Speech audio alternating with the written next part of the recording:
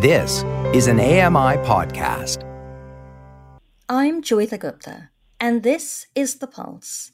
The specter of technological advancement often looms large over workers who feel either that they're being replaced by machines or are being forced to work faster for less pay. But despite the prevailing anxiety about technology leading to mass unemployment, there are also ways in which technology can and does improve working conditions. For example, for workers with disabilities, technological advancements have opened up previously unavailable options for remote work and accessible job functions. It's clear that the consequences of always creeping automation are complex and not readily determined to be helpful or a hindrance. In fact, businesses, workers, and society is grappling with technological change. Today, we discuss technology and the future of work. It's time to put your finger on the pulse.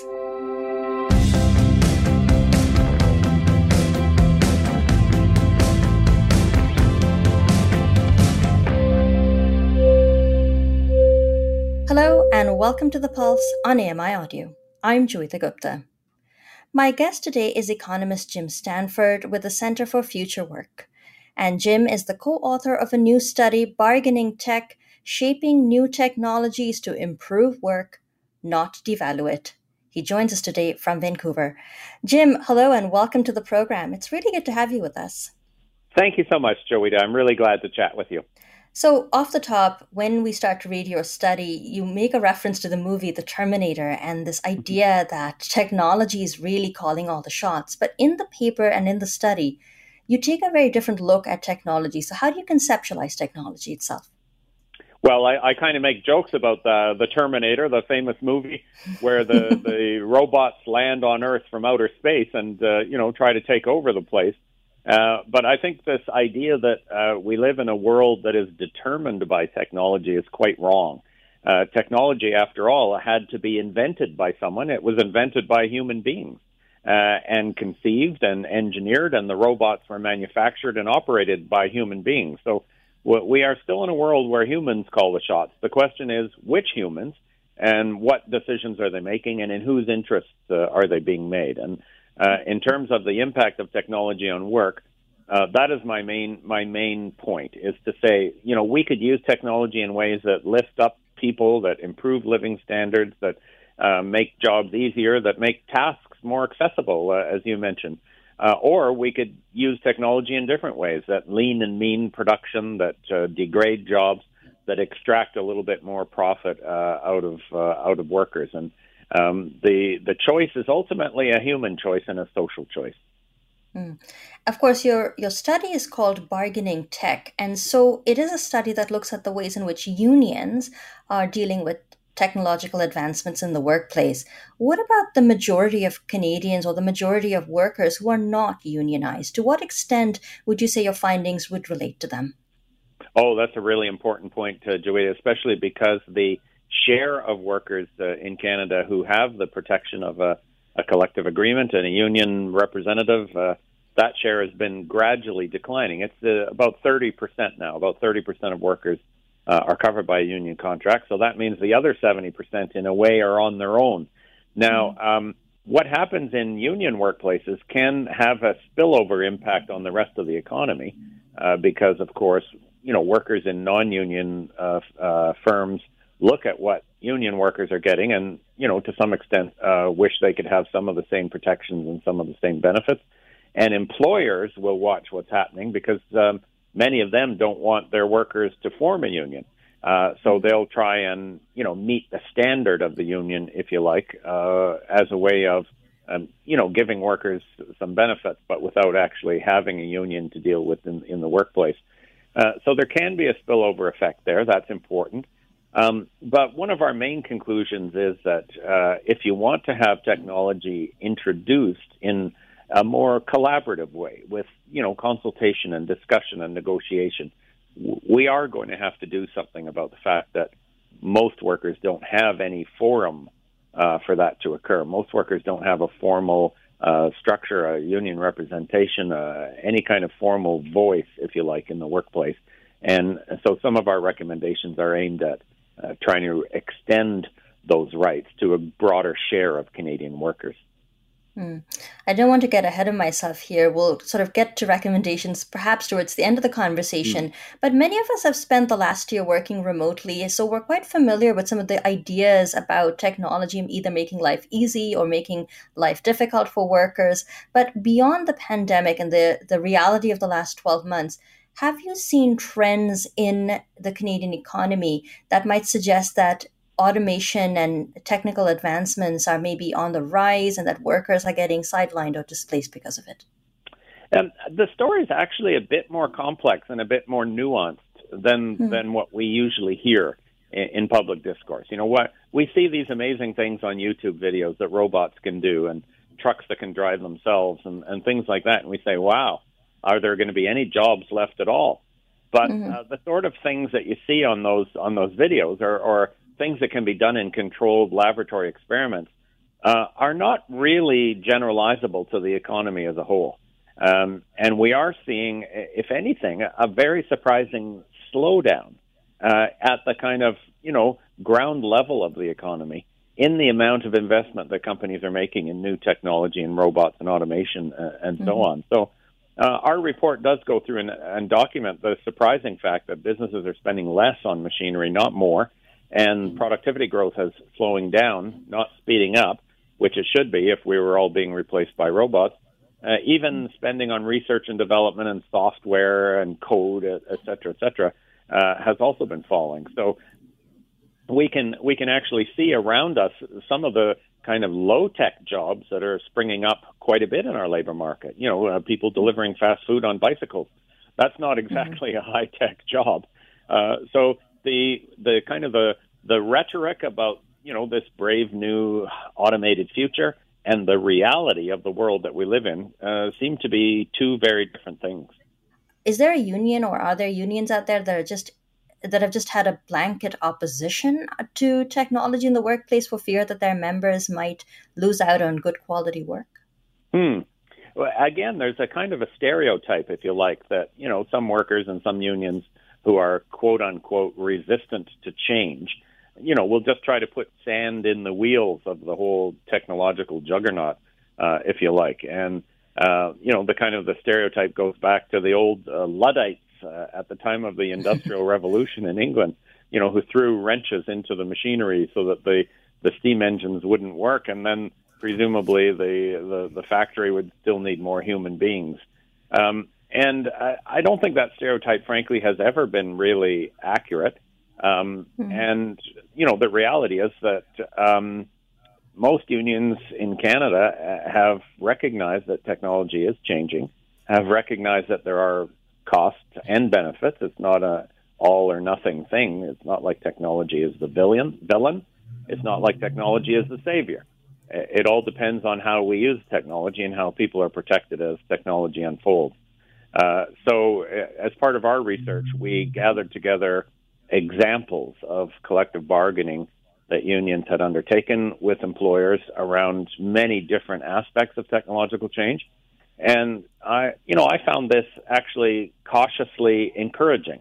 We saw people grappling with technology, not sticking their heads in the sand, not wishing that it wasn't occurring, thinking about creative and effective ways to try and share the costs and benefits of technology a bit better.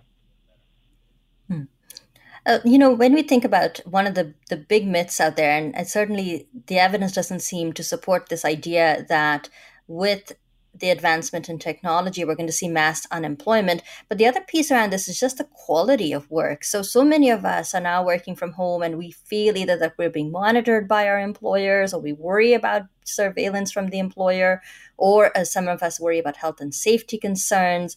What sort of implications have you found in your study about, technology and the quality of work that we're all doing? Oh, that's a really good question, Joita. I'm glad you asked it. The debate over the quantity of jobs tends to get most of the airtime, it seems. This fear that I think is a bit unjustified that we're all going to be replaced by robots. That just isn't happening, and it's not going to happen. But I am more concerned about the impact of technology on the quality of work. And again, there's pluses and minuses. If you use technology in a sort of a caring way and a respectful way, you could do great things. You mentioned the work from home capacity. If that was done well, then people with disabilities, for example, could do their jobs from home. Other people could do their jobs without the time and cost of commuting and so on. You could use technology to enhance health and safety in workplaces, to eliminate the need for lifting heavy things and other tasks that can do damage. On the other hand, you can have technology used in ways that make work harder, faster, more soulless, more alienating, and less independent. For me, frankly, the kind of the worst case scenario is some of what we see happening in these high-tech shipping warehouses that have grown so much with all the online shopping and everything. Here you've got an incredible pace of work, and it's facilitated by technology and digital scanners and algorithms that tell each worker in the warehouse where to go to pick up the next package as quickly as possible. And the evidence in terms of physical injury and mental health challenges from that sort of work environment is very, very negative. So this is where I think around the quality issues and the safety issues is where workers really do need to have a say. If you don't have workers with an organized say and the ability to say, no, this isn't how technology should be used. We have to have some basic limits. We have to have break time. We have to have respect for health and safety issues. Then you could see technology being taken to an extreme that really drives down the quality of jobs. I'm Joeita Gupta, and with me today is economist Jim Stamford, and we're talking about his new paper that looks at the future of technology and the quality and quantity of jobs and work. Jim, before the break, we started to talk a little bit about the Amazon warehouse and the fact that that platform not only leverages digital technology in a really big way, but frankly exploits its workers. I mean, you've likely looked into this far more than I have, but there are so many accounts of workers facing acute abuse and horrendous working conditions. So previously, we had a bit of a chat about whether it matters who owns the technology. Do you think that is a factor that we need to think through, whether the technology and the advancements are owned by workers or publicly owned versus being owned by private companies, or just, that if we find the technology is sort of concentrated with a few people who make all the decisions? Yeah, the ownership is certainly an issue, Joeita, and the control of it as well. Like, even if it was all owned by Amazon, one of the biggest companies in the world now, if they had to jump through a few more hoops before they put some of these ideas into practice, in their warehouses, these things like the algorithm that tell the worker exactly where to go and which arm to lift and which shelf to aim for, that makes the job so intense and ultimately so dangerous. What if they had to negotiate that with a union? Amazon works really hard to try and stay non-union. And one of the main reasons is because they don't want to have any kind of constraint or any kind of controls or limits on what they can do with that technology. The interesting thing I find about Amazon is it in a way counters this idea that the future of work with all this technology will be a future without workers. And Amazon is proof positive that that's not the case. Amazon is now the fifth largest employer in the world, 1.2 million workers. So even though it's a digital business, a high-tech business, it works on the web, et cetera, it still needs human beings. So there's no question that human beings are going to disappear. Human beings are still at the center of this whole production chain. The question is, are the human beings going to have any power? And or is it all going to be Jeff Bezos and the other owners of the company? Part of the problem too is digital technology seems to have a natural concentrating momentum. When one company, whether it's Google or Facebook or Amazon, gets ahead of the others, because of its scale and its size and its network, it seems to be able to reinforce its power and grow further. And that tendency to concentration, I think, can be very, very damaging as well. When if you're just dealing with one company that had maybe a dozen warehouses, you could probably think about ways to try and hold the company to account and sort of countervail its power a bit. When it's a company like Amazon with thousands of warehouses and, basically controlling single-handedly a huge segment of online business, then it just becomes much harder. So that concentration of private power in these very large technological, almost monopolies, I think you're absolutely right, is a major concern. So one of the arguments that's been made, Jim, is that with the introduction of new technology, we will see reduced working hours. And, yesterday I turned to my husband and I said, "Are you working less?" And he turned to me and he said, "Are you working less?" So what went wrong and what do we need to do differently to ensure that the introduction of technology does, in fact, translate into fewer working hours for the people at their jobs? Oh, it's funny that you mentioned this whole idea. That there once was an idea that our technology would be so efficient, we'd have so much leisure time we wouldn't know what to do with it, right? And that unfortunately just has not come to pass at all.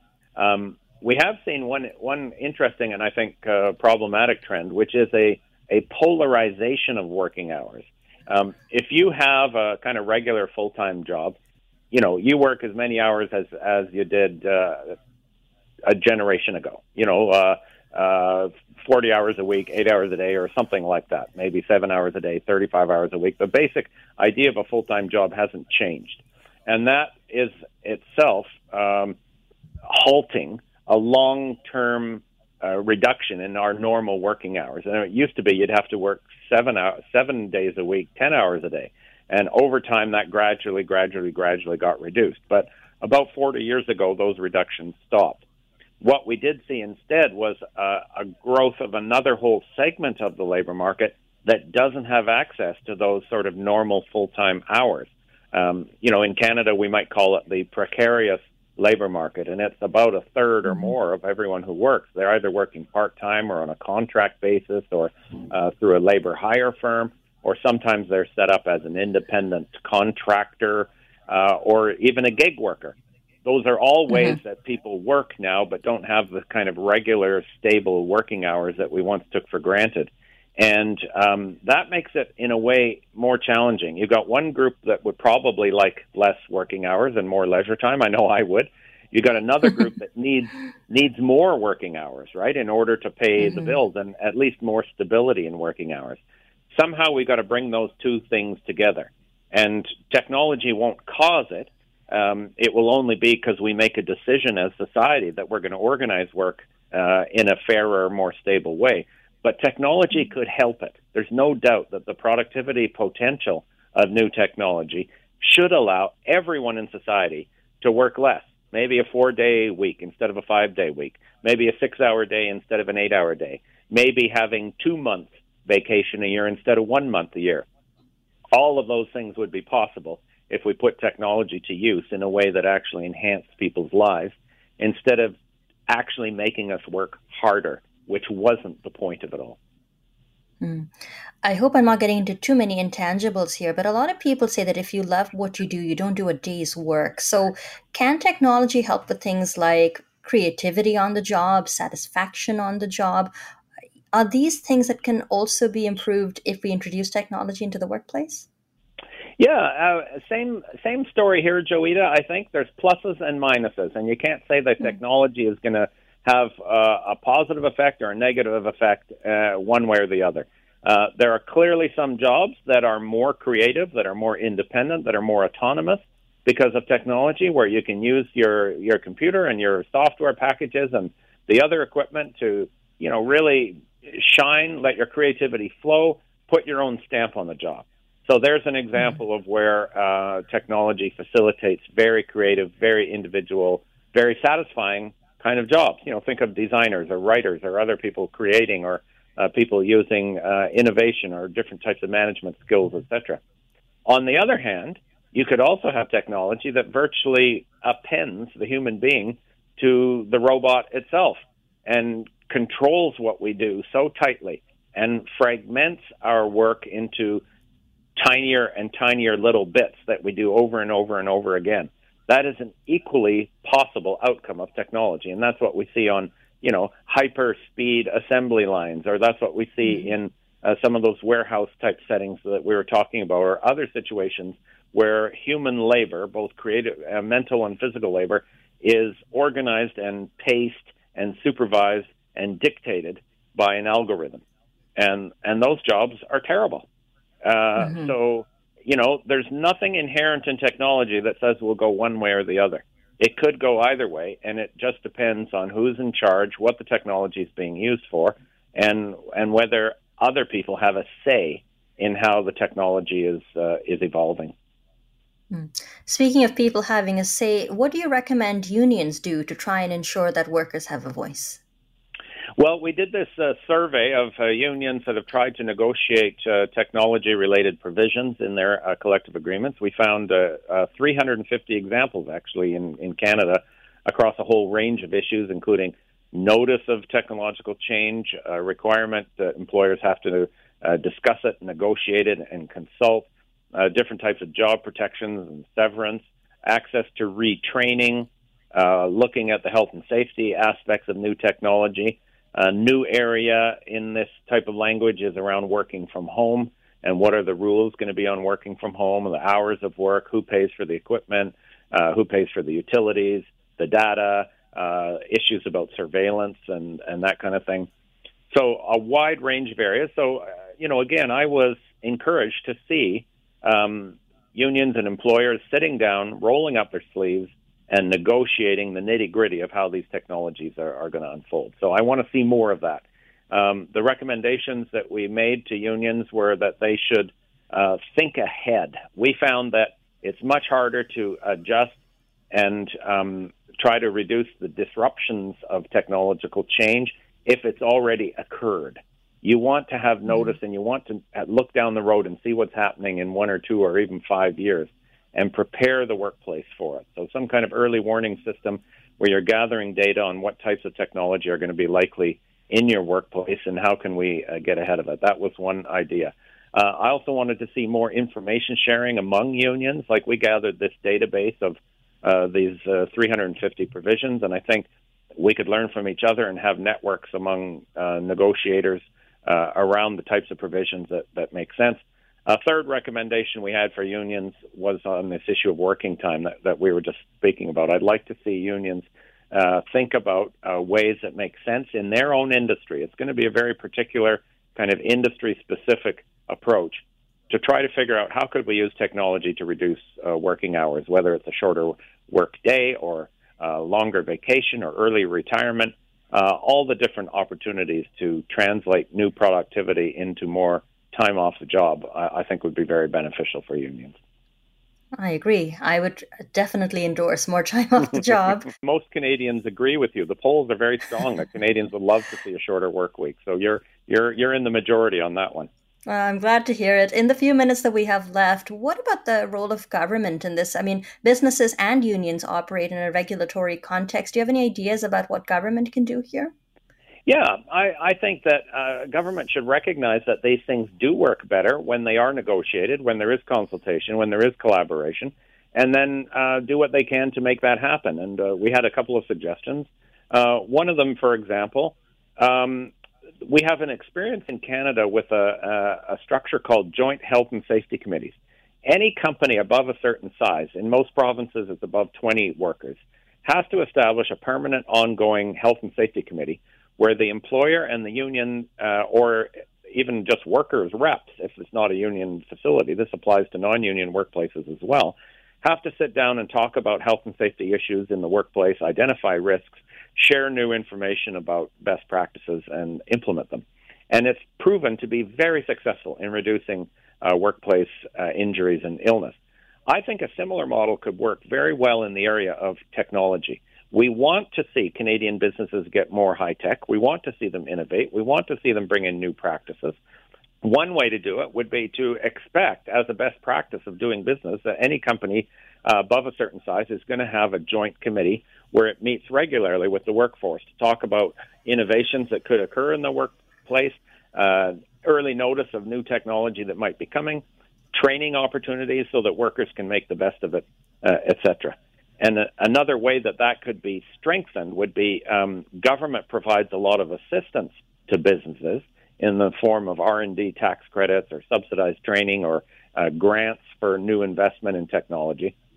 We suggested that when they do that, they should expect those businesses to engage their workers in discussing and negotiating how the technological change is going to occur. Those are ways the government could facilitate more discussion at the level of individual workplaces. Jim, thanks very much for speaking to us today. My pleasure. Thank you for having me. That was economist Jim Stanford from the Centre for Future of Work. And he joined us today from Vancouver, British Columbia. Thanks a lot for listening to the program. Our technical producer is Nasreen Abdul-Majid. Andy Frank is the manager for AMI Audio. And of course, I'm Joeita Gupta. I've been your host and the producer of the program. Stay safe, everyone. This was an AMI podcast. For more accessible media, visit ami.ca.